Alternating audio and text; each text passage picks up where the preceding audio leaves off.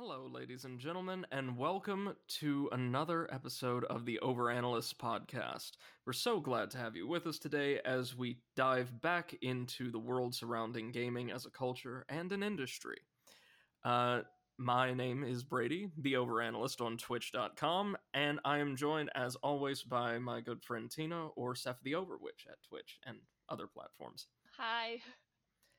And today we're going to be tackling a different genre of classic gaming entertainment. Our last episode focused very broadly on platformers, the types of navigation and exploration based titles that all three of us, who, including our friend Mate, who isn't able to join us today, grew up on. So a genre that was near and dear to us and that's kind of grown and evolved with us.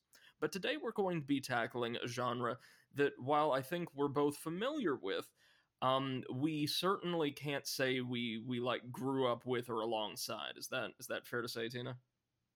Yeah, I mean, mostly this genre has been popular in the arcades, if I remember Mm-hmm. correctly, but unfortunately my city did not have any, so yeah. Yes. So we're talking about Beatemups today, like one of the stalwart genre heavyweights from the 80s and early 90s. Um so Tina, when I say beat 'em up, what are some of the first titles or franchises that come to mind for you? Oh, definitely Street of Rage or Oh Streets yeah. of Rage. Mm-hmm. I think that's one of the most popular one. Yeah, and also Beautiful Joe. Really? Oh Yeah, no, that's I interesting. Yeah, I mean, I remember Beautiful Joe only because I think a long time ago, like I was a big fan of Devil May Cry series, and I Yes. remember that one of the Devil May Cry games got postponed or like a little bit pushed back because they were working on Beautiful Joe, and I was really angry about that. Yeah, and Dante also featured as an unlockable character, and I want to say the PS2 version of Beautiful Joe. Yeah, I Um, think it was. is that is that the title that gave us the now infamous featuring Dante from the Devil May Cry series sticker? I think so. Yes. Right on. No, it's fascinating, and we're getting sidetracked right off the bat. But you just brought up one of like my favorite properties from one of my favorite companies, um, Clover Team or Clover Studio, who would go on to produce games like Okami, and then Hmm. split off to become Platinum Games, producing like the Bayonetta series and what was Wonderful 101 is the platinum Hmm. title. I'm slowly but surely slugging my way through now. Um, Nice. you would consider Beautiful Joe like the side scrolling kind of action. I want to say action platformer character action hybrid to be a beat 'em up. I think so. I mean, I wouldn't say it's like a traditional beat 'em up, but Mm-hmm. it definitely has some elements of it.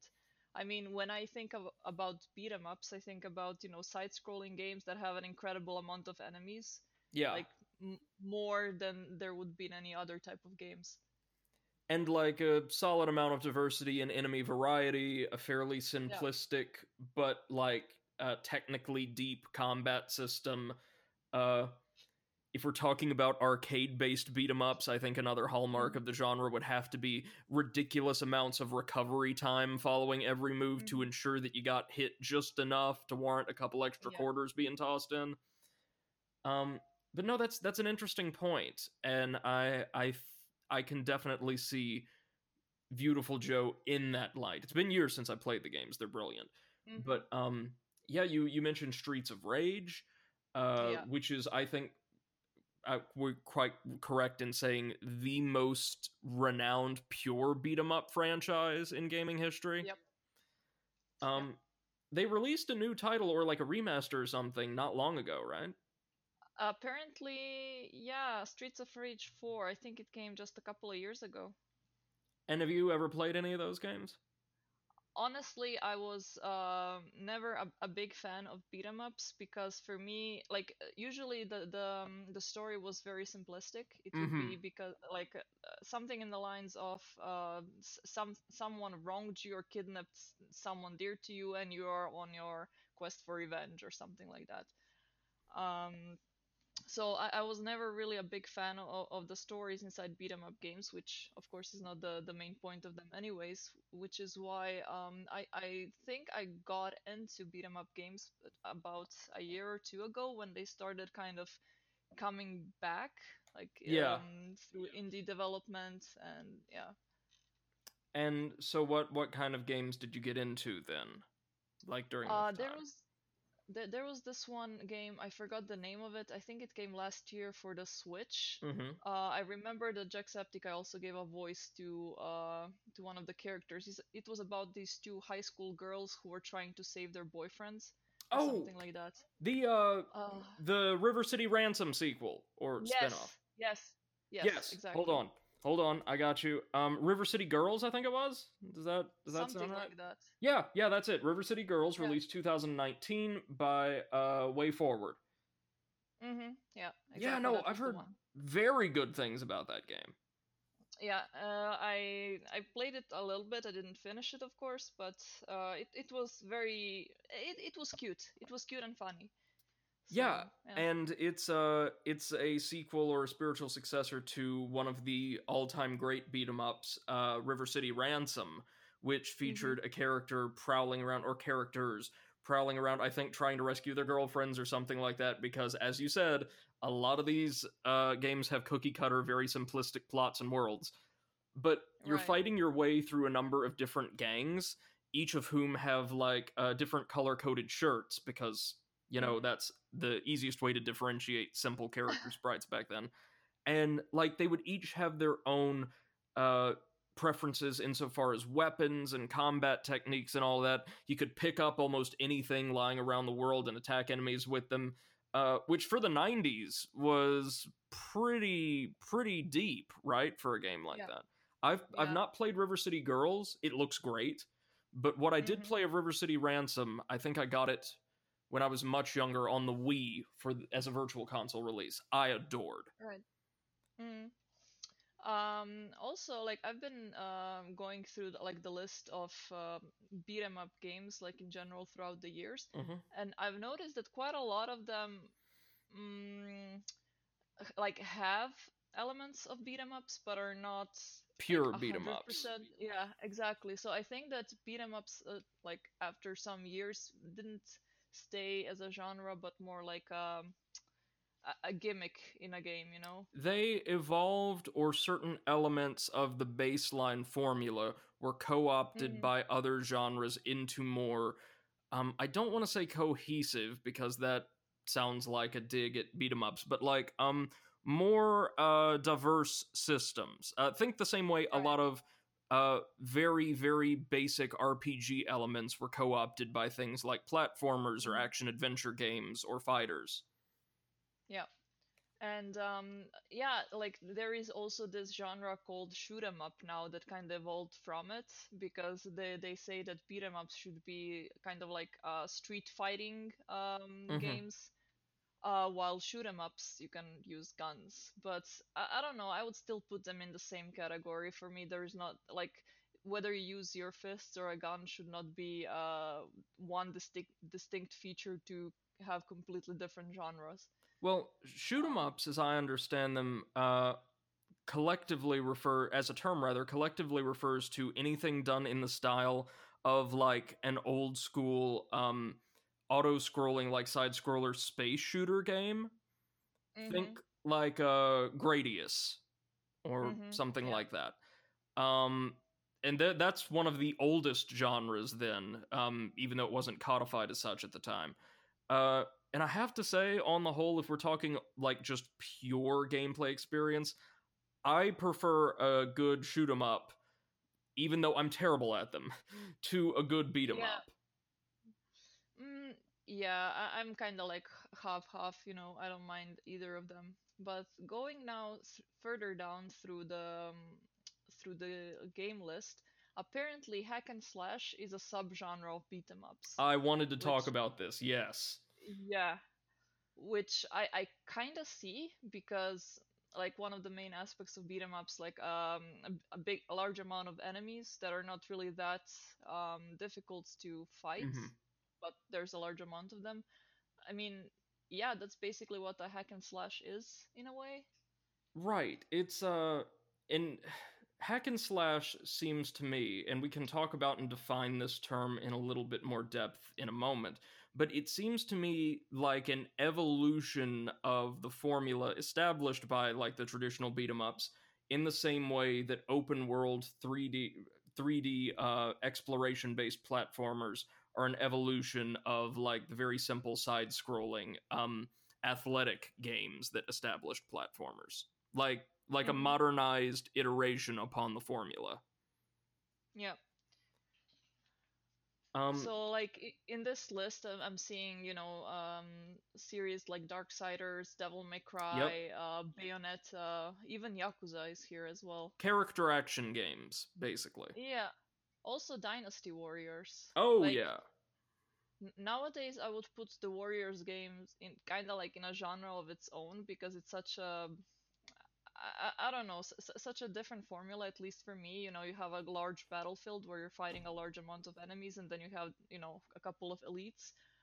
Um, Well, the but interesting thing about the Warriors formula is like there's a lot of spectacle, there's a lot of like technical sophistication too to a lot of the characters' move sets. But if we're talking about the hmm baseline like Dynasty Warriors games, it's not like in a traditional beat 'em up or a hack and slash character action game where a lot of the enemies like don't put up much of a challenge. In the Dynasty Warriors franchise, it's like 95% of the enemies just aren't there, yeah. which isn't necessarily a bad thing. You get a lot of really impressive visuals out of that. hmm But the combat itself, like fighting another character, I'm not talking about just your character's moveset, is nowhere near as deep as even like a lot of more traditional beat 'em ups. Yeah.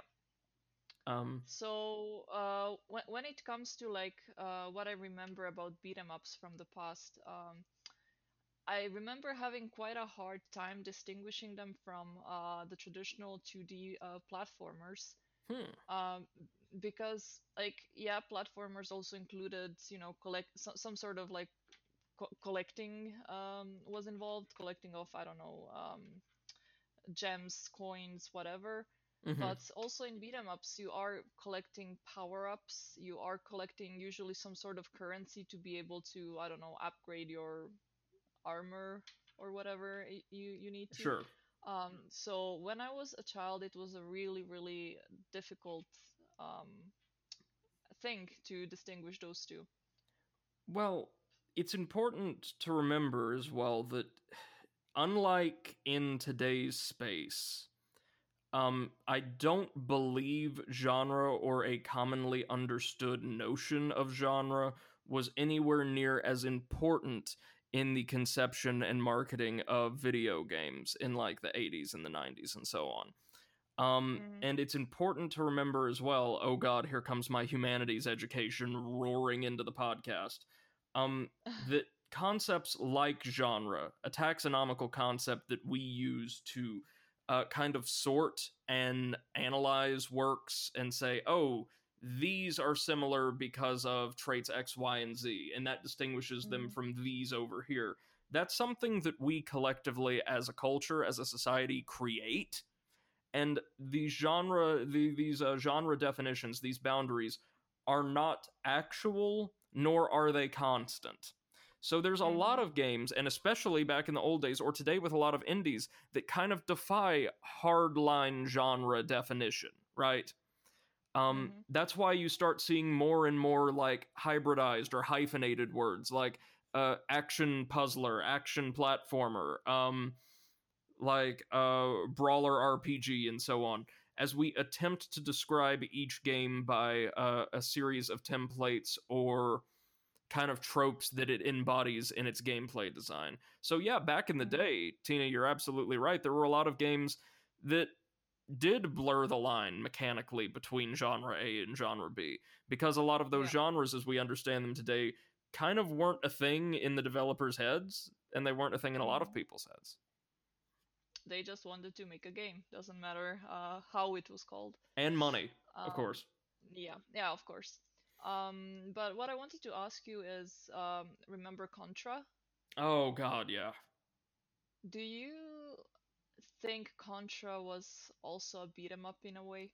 Um, no, and that's only because, well, firstly, Contra um is based less around a really technically sophisticated combat system. There's not like a ton of maneuvers you can perform. There's upgrades and different weapons and all of that, but primarily you are tasked with simply firing your weapon at enemies using a. I believe from the very first game they had like eight directional or octo-directional aim, right? Yep, Um, yep.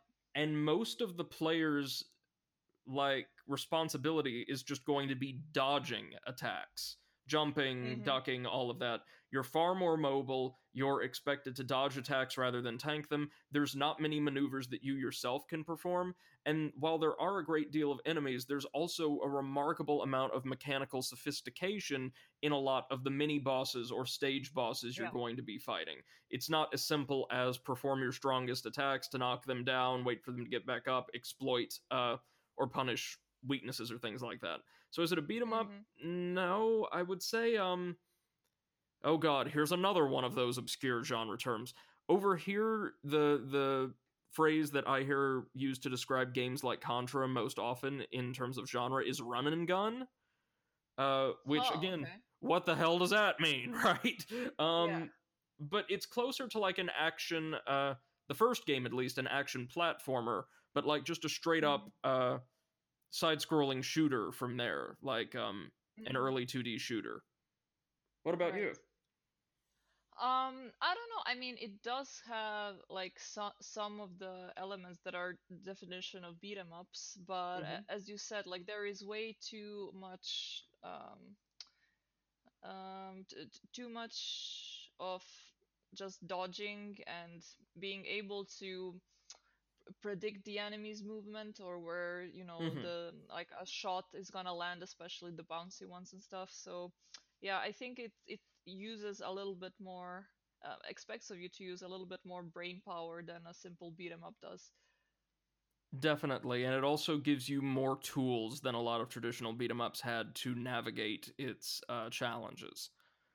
Yeah. Um, Now, the one classic beat 'em up franchise I actually have a little bit of experience with, and it's actually after Streets of Rage, the second property I think of when I think of the genre in its most traditional terms, is Golden Axe. Sega's Golden Golden Axe. Axe.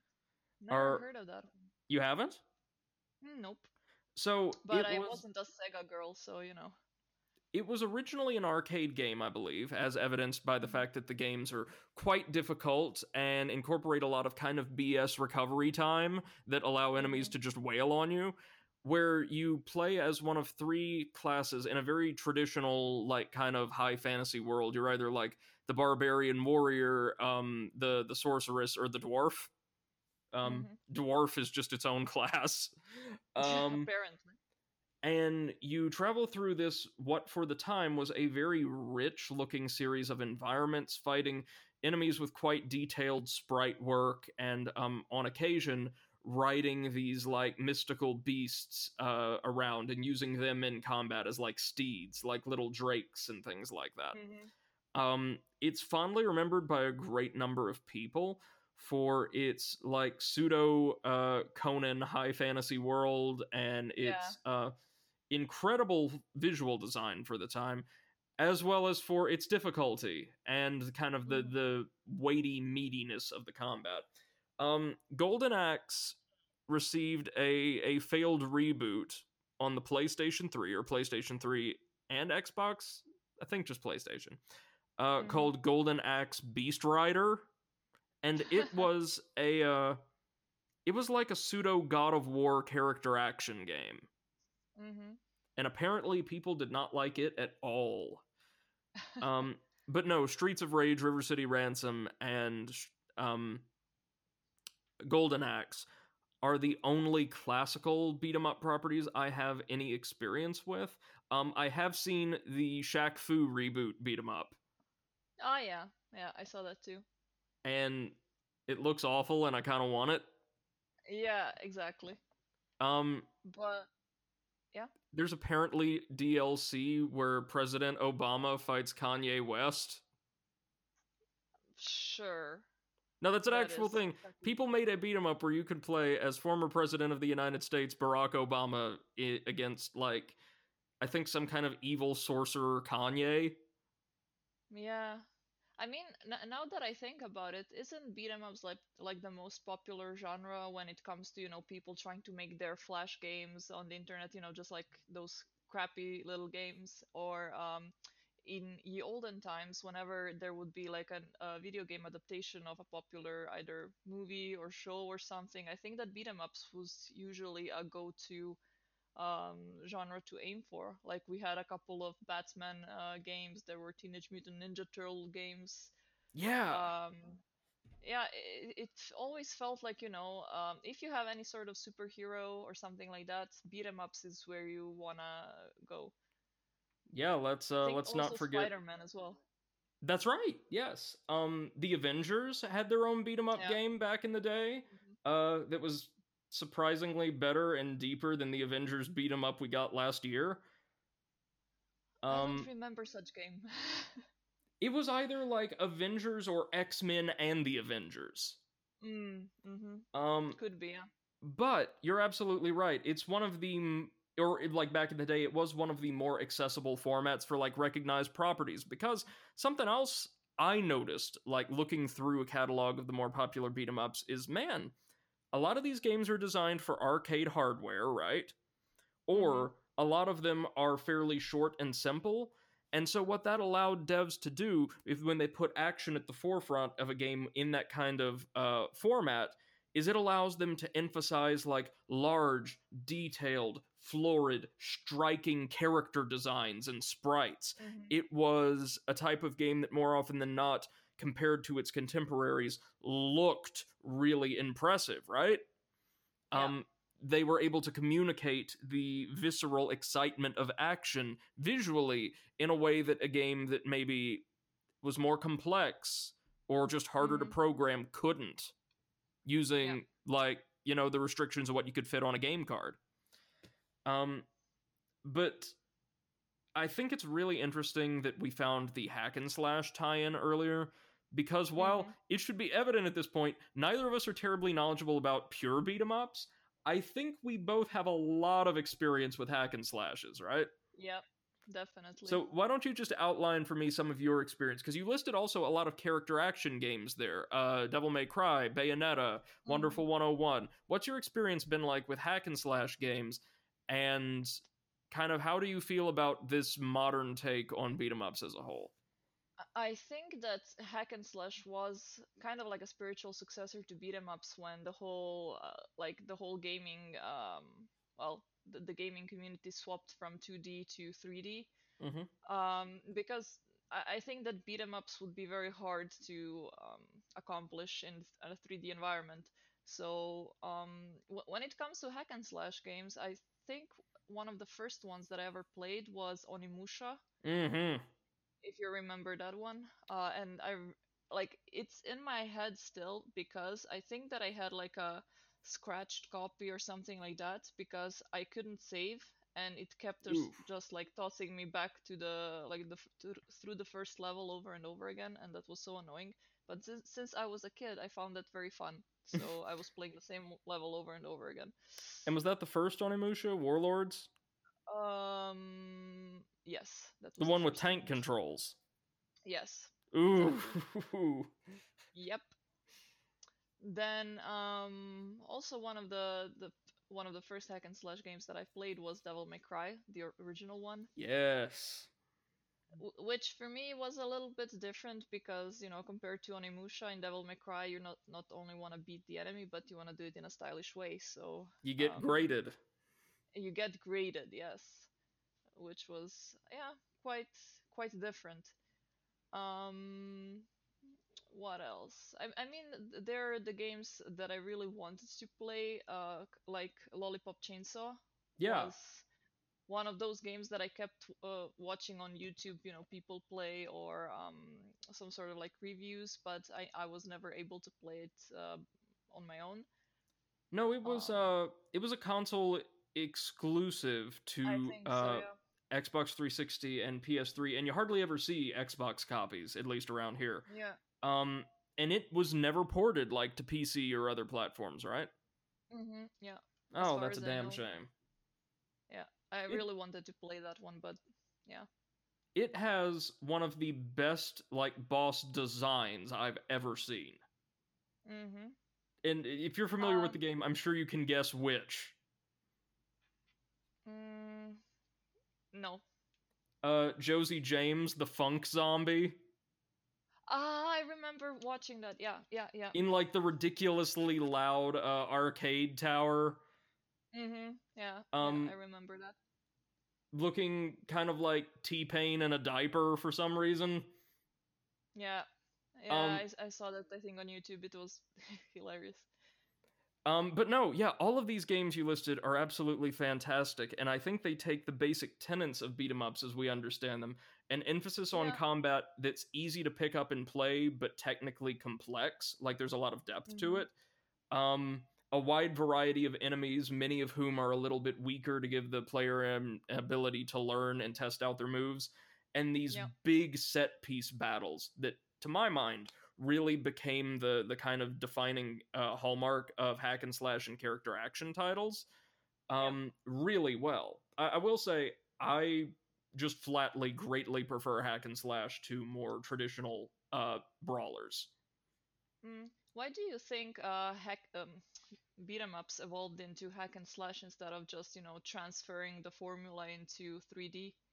Well, this is where I can only speculate, and I must emphasize for our audience I am not an expert on video game design. I'm not much of an expert on anything, but my perspective is this.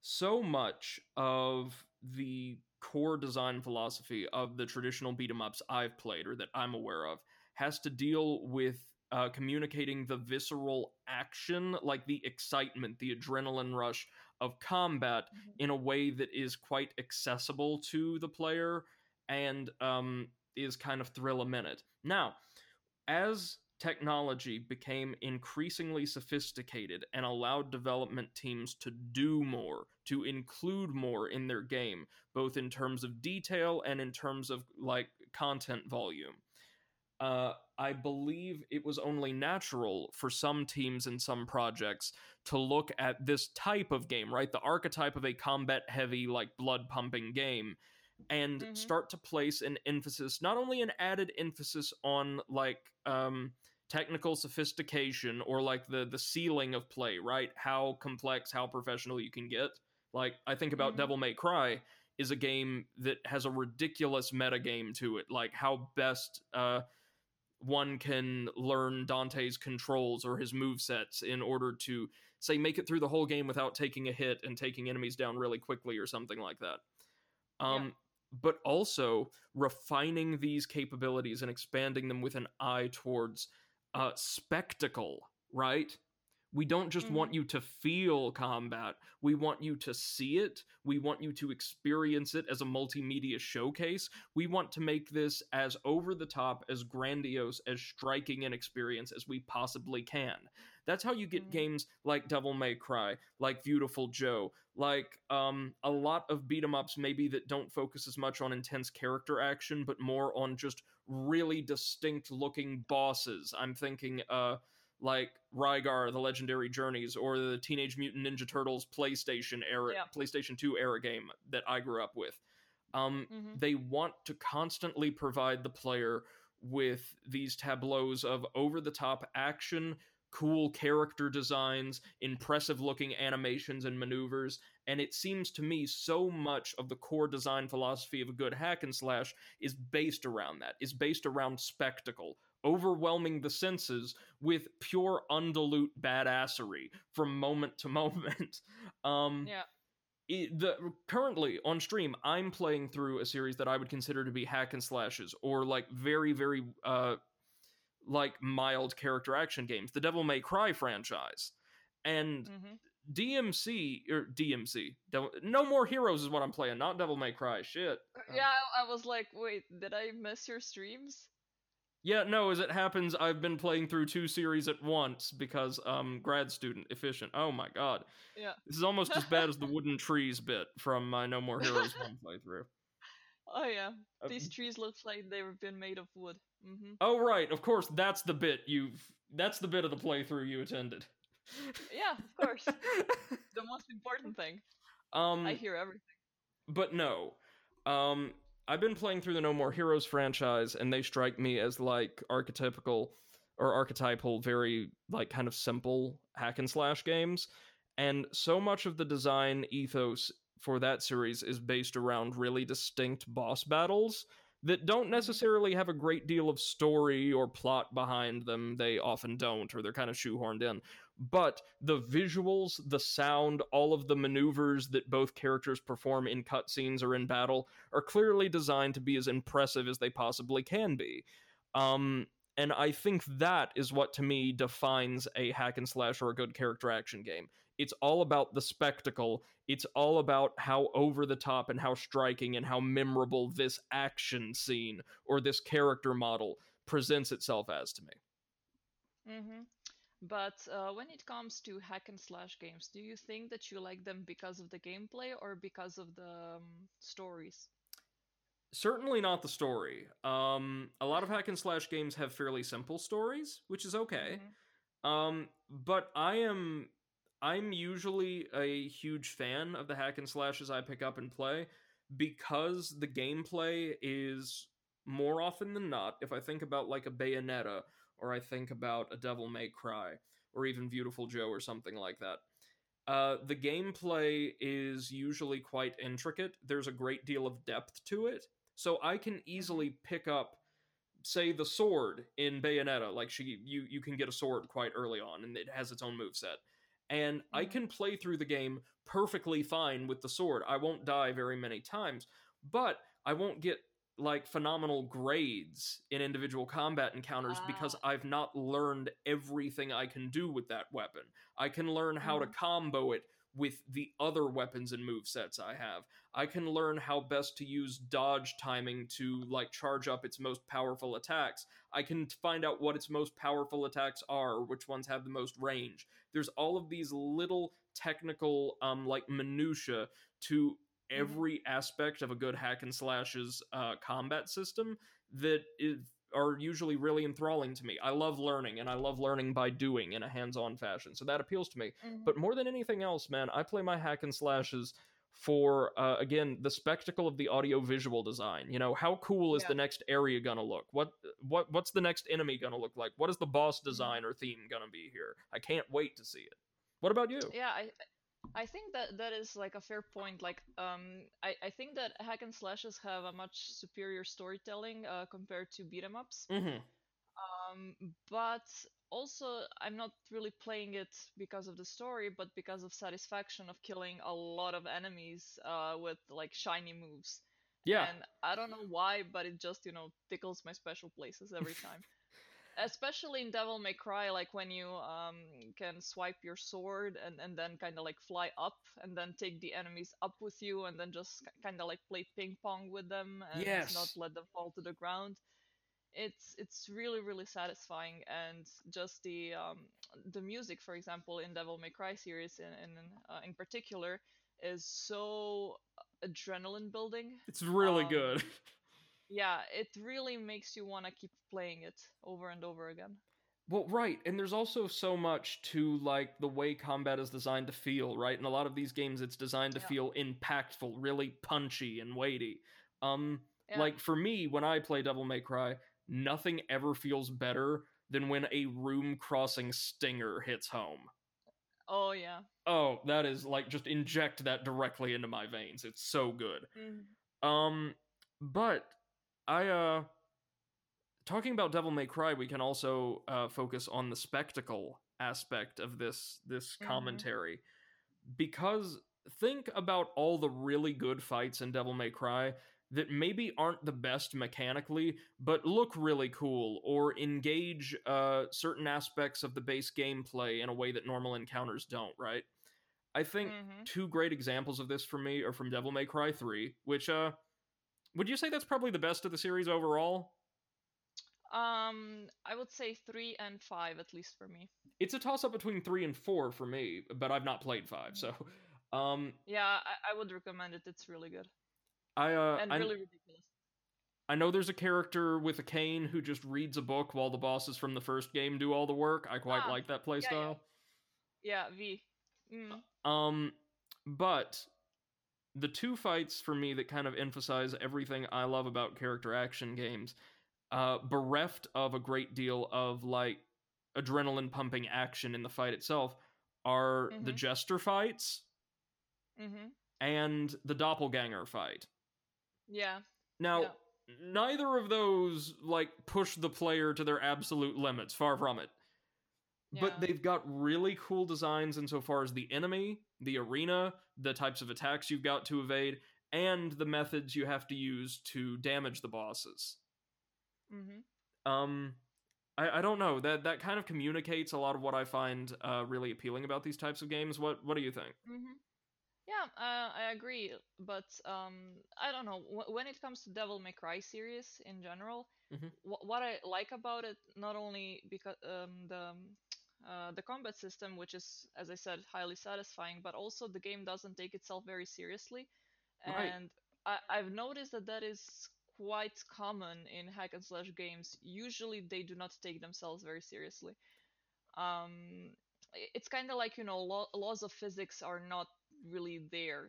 um, just the point of it is to look the most awesome that you can and have fun while doing it. Right. No, they're often like the cheesy, like mid 80s action films of the video game landscape. Exactly, yeah, And yeah. you know I what? mean, Everybody loves those movies.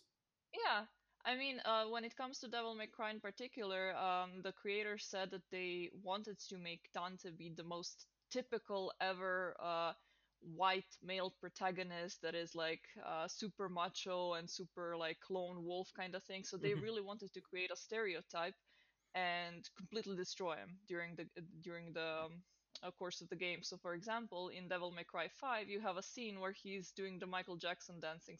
Yes. So it's ridiculous, but it's moments like this that really fulfill just like make your experience complete. Yeah, no, absolutely.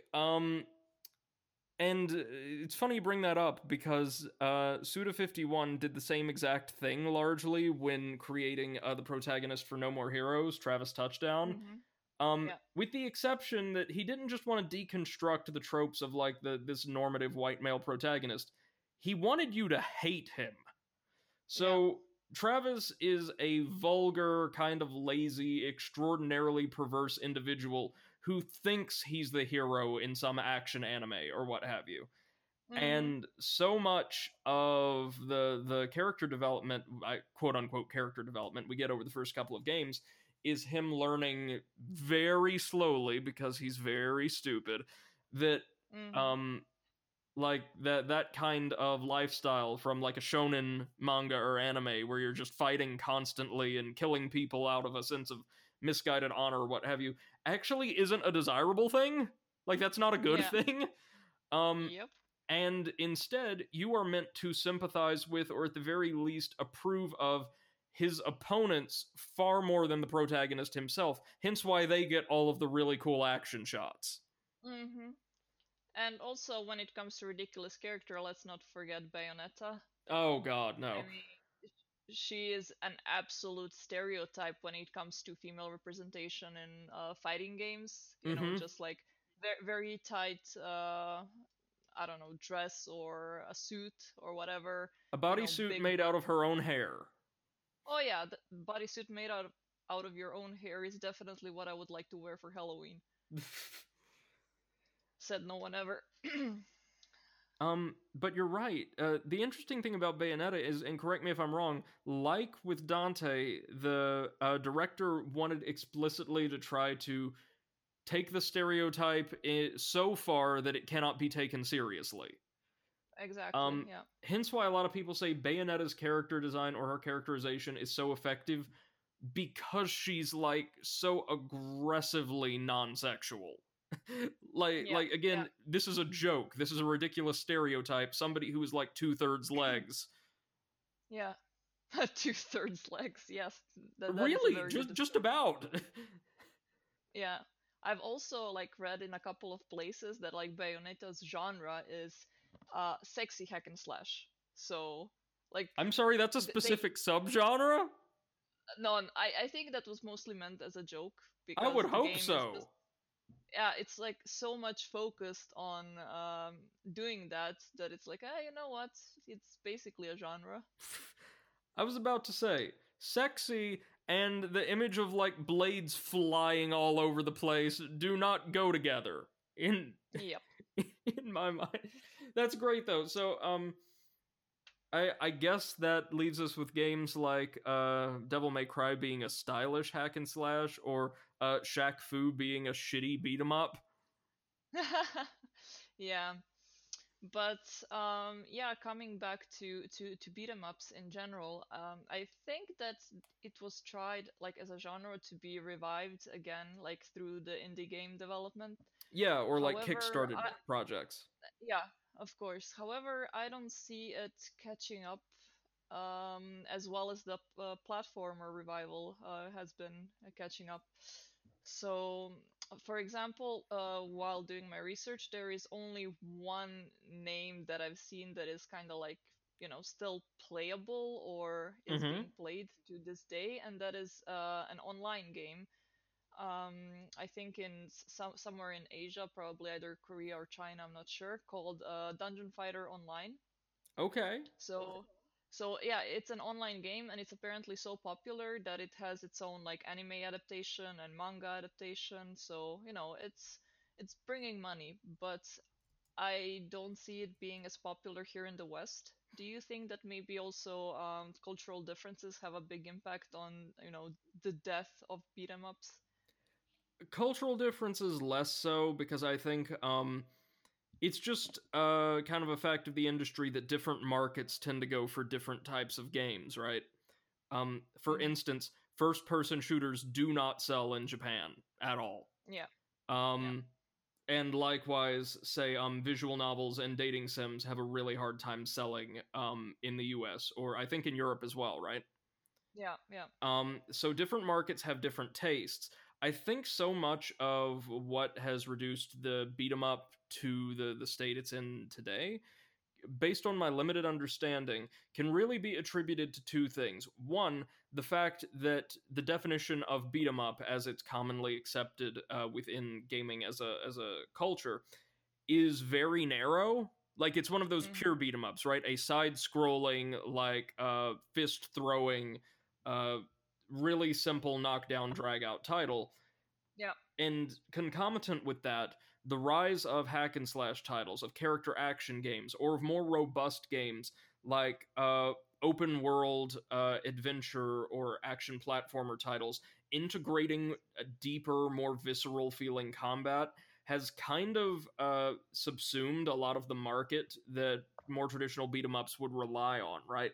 There's, to Hmm. put it simply, games that do, or types of games that do combat deeper and do it better, um, or in a way that's more accessible or appealing to a broader audience. Therefore, Hmm. you are invariably going to see beat 'em ups as we are defining them, so this very traditional type of beat 'em up, relegated to a healthy but fairly inflexible niche audience. And to be fair, Hmm. a lot of these games still have a healthy audience. Like when I think that Double Dragon remake was released, or the new Streets of Rage, or The Takeover, which was published in part or developed in part with the support of, or I think direct involvement of Matt Kowaluski from Best Friends Play, who's a huge fan of Hmm. those types of games. There's an audience for those types of games. There just, however, is not a considerable audience or a rapidly expanding audience. The Hmm. thing we have to remember, or something that seems apparent to me, and I could be wrong about this, and listeners who are a bit older than I or remember the early to mid 2000s more concretely than I do, please feel free to weigh in, um, is that platformers as a genre, especially as they evolved into and entered into the 3D space, pretty consistently maintained a very wide audience, right? Yeah. It was that the tastes of developers, or more specifically publishers, and those tasked with selling consoles shifted away from platformers, mixed perhaps with a slight inundation of the market. Somewhat market. Sorry, I'm just tripping all over myself today. A small measure of market fatigue that may have temporarily impeded the success of platforming as a genre. But now that we have a consistent number of really high quality platformers being released once again, for the first time in a good long while, that same audience and new audiences are coming to appreciate them. Beat 'em ups just don't have that same broad based appeal, or not at present.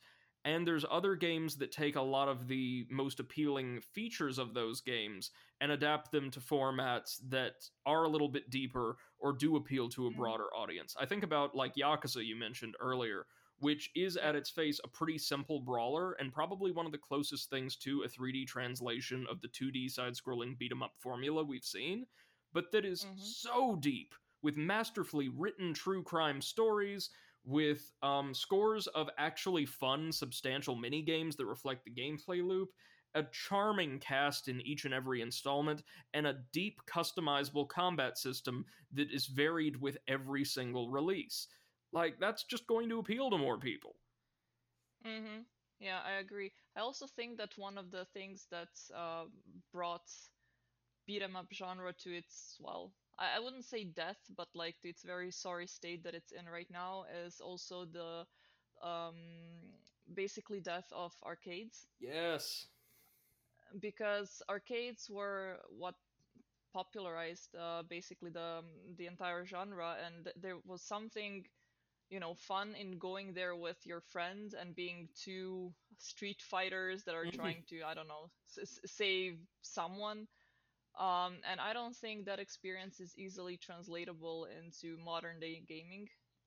No, and you're absolutely right. There's a totally different um, judgment we make in whether we're like in an arcade with a friend and blowing like a few quarters or a handful of dollars on a game that we can enjoy for maybe half an hour, right? Mm-hmm. Um, and dropping 50, $60 on the In same type quarters, of yeah. game to play on our own or like over a wireless Ah. network. Mm-hmm. It's a Yeah. very, very different experience. The cost is much higher for the latter. And Mm-hmm. we have to remember a lot of the traditional beat 'em ups were designed for a certain ease of pick up and play, a certain accessibility. And Yeah. I don't think many of them are the types of games that many people would want to sit down and play for hours on end, like regularly. Mm-hmm. So you're There going to needs to attract a be niche something audience. more. Yes. Yeah. So, for example, one of the also beat 'em up titles that I have played recently that I completely forgot about before is Guacamelee. But Guacamelee is kind of like mixed with the Metroidvania style Yeah. games. So that is what it made it popular. I think the Metroidvania part of it, not the beat 'em ups part of it. And I think that's quite a lot of titles that you can nowadays see that are being titled as beat 'em ups. What made them popular is that one other aspect, you Yeah. know, either a story that is exceptionally good, that is not something that is not a definition of a beat 'em up game, or I don't know, a puzzle mechanic maybe that is also not a part of a beat 'em up definition. So Or usually it's that other thing that is pulling it out. yeah, and oftentimes in the games that tend to stick the closest to the combat centric focus of like a traditional beat 'em up or hack and slash, I think Yeah. that extra element, that X factor, is usually audio visual design. Like, Yep. I remember Bayonetta most strongly for the incredible designs of its enemies and the over the top finishers you could perform on them. The fact that boss Mhm. battles in that game and in Wonderful 101 take up entire stages with these multi phase like productions that you're put on and forced to fight through.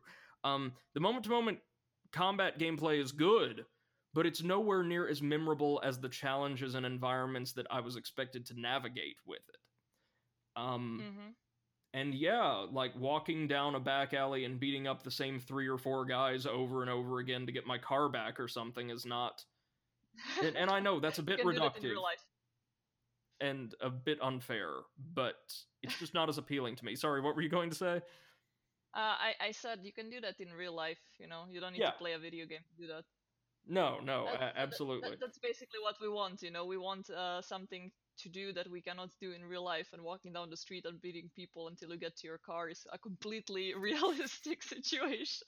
Especially if you tried to get like valet parking at downtown Nashville. Yeah, and also, you know, just like enemies spawning behind you in you know, in dozens is completely realistic. I mean, just see in Cyberpunk, There we go. policemen always spawn behind you, no matter where you go. So it's like, okay, I guess I gotta kill them all. No, Tina, don't you understand? It's part of the game's commentary, man. It's that the government, it's that the corpo, like, sellouts are always watching you. They're right I there, and you don't realize it. they just Yes, teleport behind you.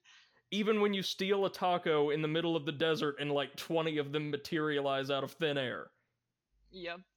Well, I think that they just did that, you know, for your own good. You really should not pick up tacos from very suspicious places. Look, it's Night City, like it's Cyberpunk 2077. Everything is shit, so it doesn't matter what you put in your body. I'm just surprised that there was no like grungy music coming out of the taco, because apparently it's coming out of everything else. Oh god, were the tacos tuned to Vexel Strom FM? Yep. Have you noticed too? Sorry, off topic, but we have to dig on Cyberpunk a little. It's always the same exact radio station. Yep. Like, It's I always the same. before I just had enough of Cyberpunk and shelved it.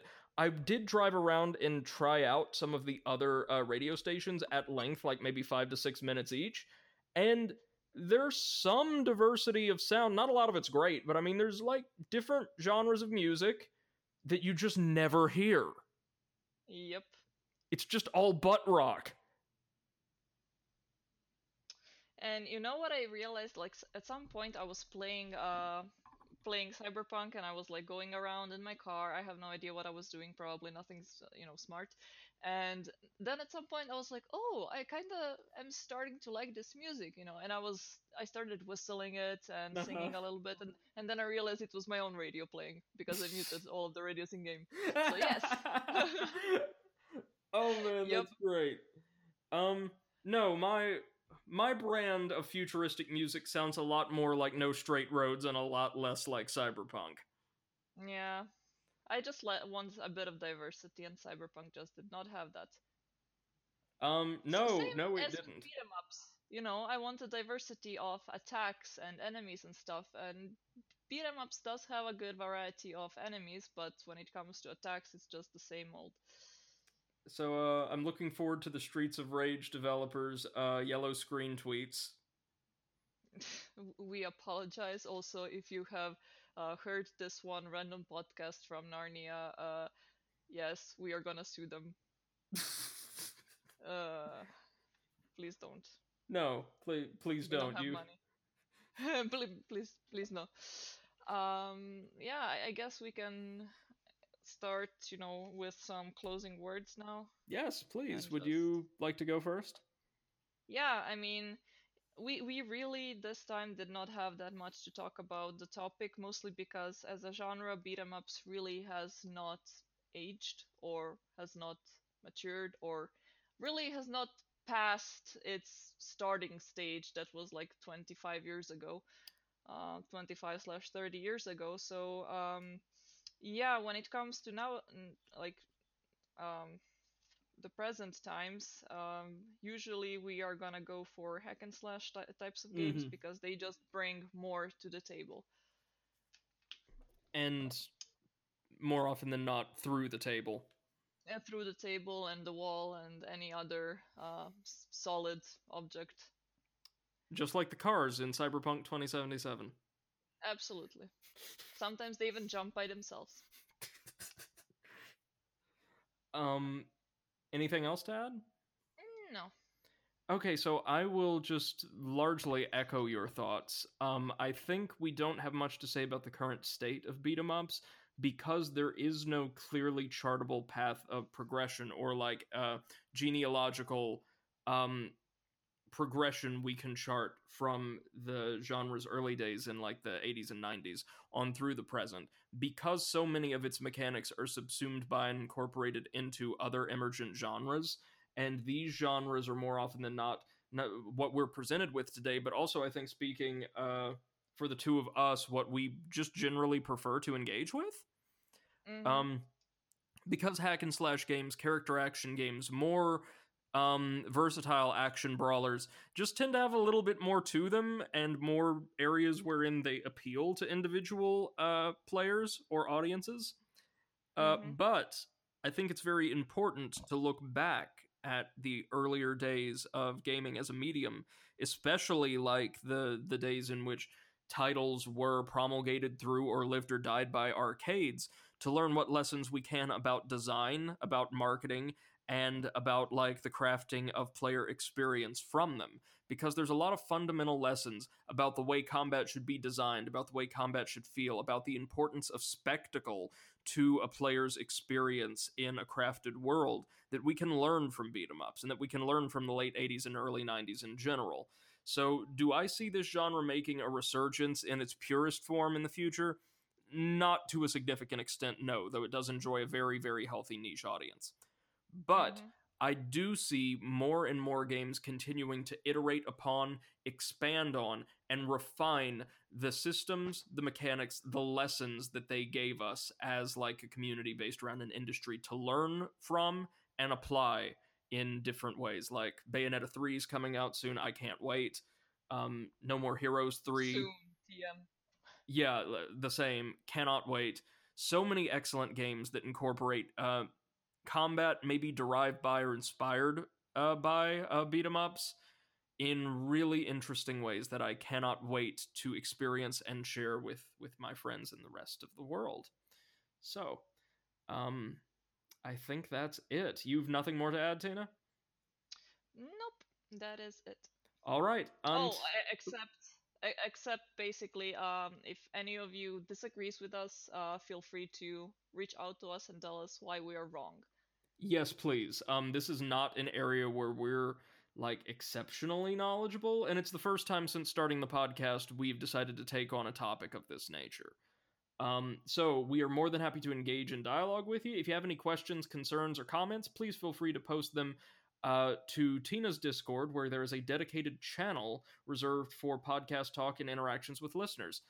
Until next time, ladies and gentlemen, I can't thank you enough for spending your time with us today. I hope you have a wonderful rest of your week. Um, and feel free to, as I said, drop by Tina's Discord or follow us right here on the platform you're accessing this podcast from now to receive new episodes on more often than not a weekly basis as we dive into a new issue, either serious or silly, concerning gaming as a culture and an industry every week. Until next time, this is Brady, the Overanalyst on Twitch, with Martina or Seth the Overwitch on Twitch. Uh, I love our names, how they rhyme. yes, it's perfect. Yep. Um, Thanking you all so, so much and wishing you a wonderful rest of your week. Thank you and take care.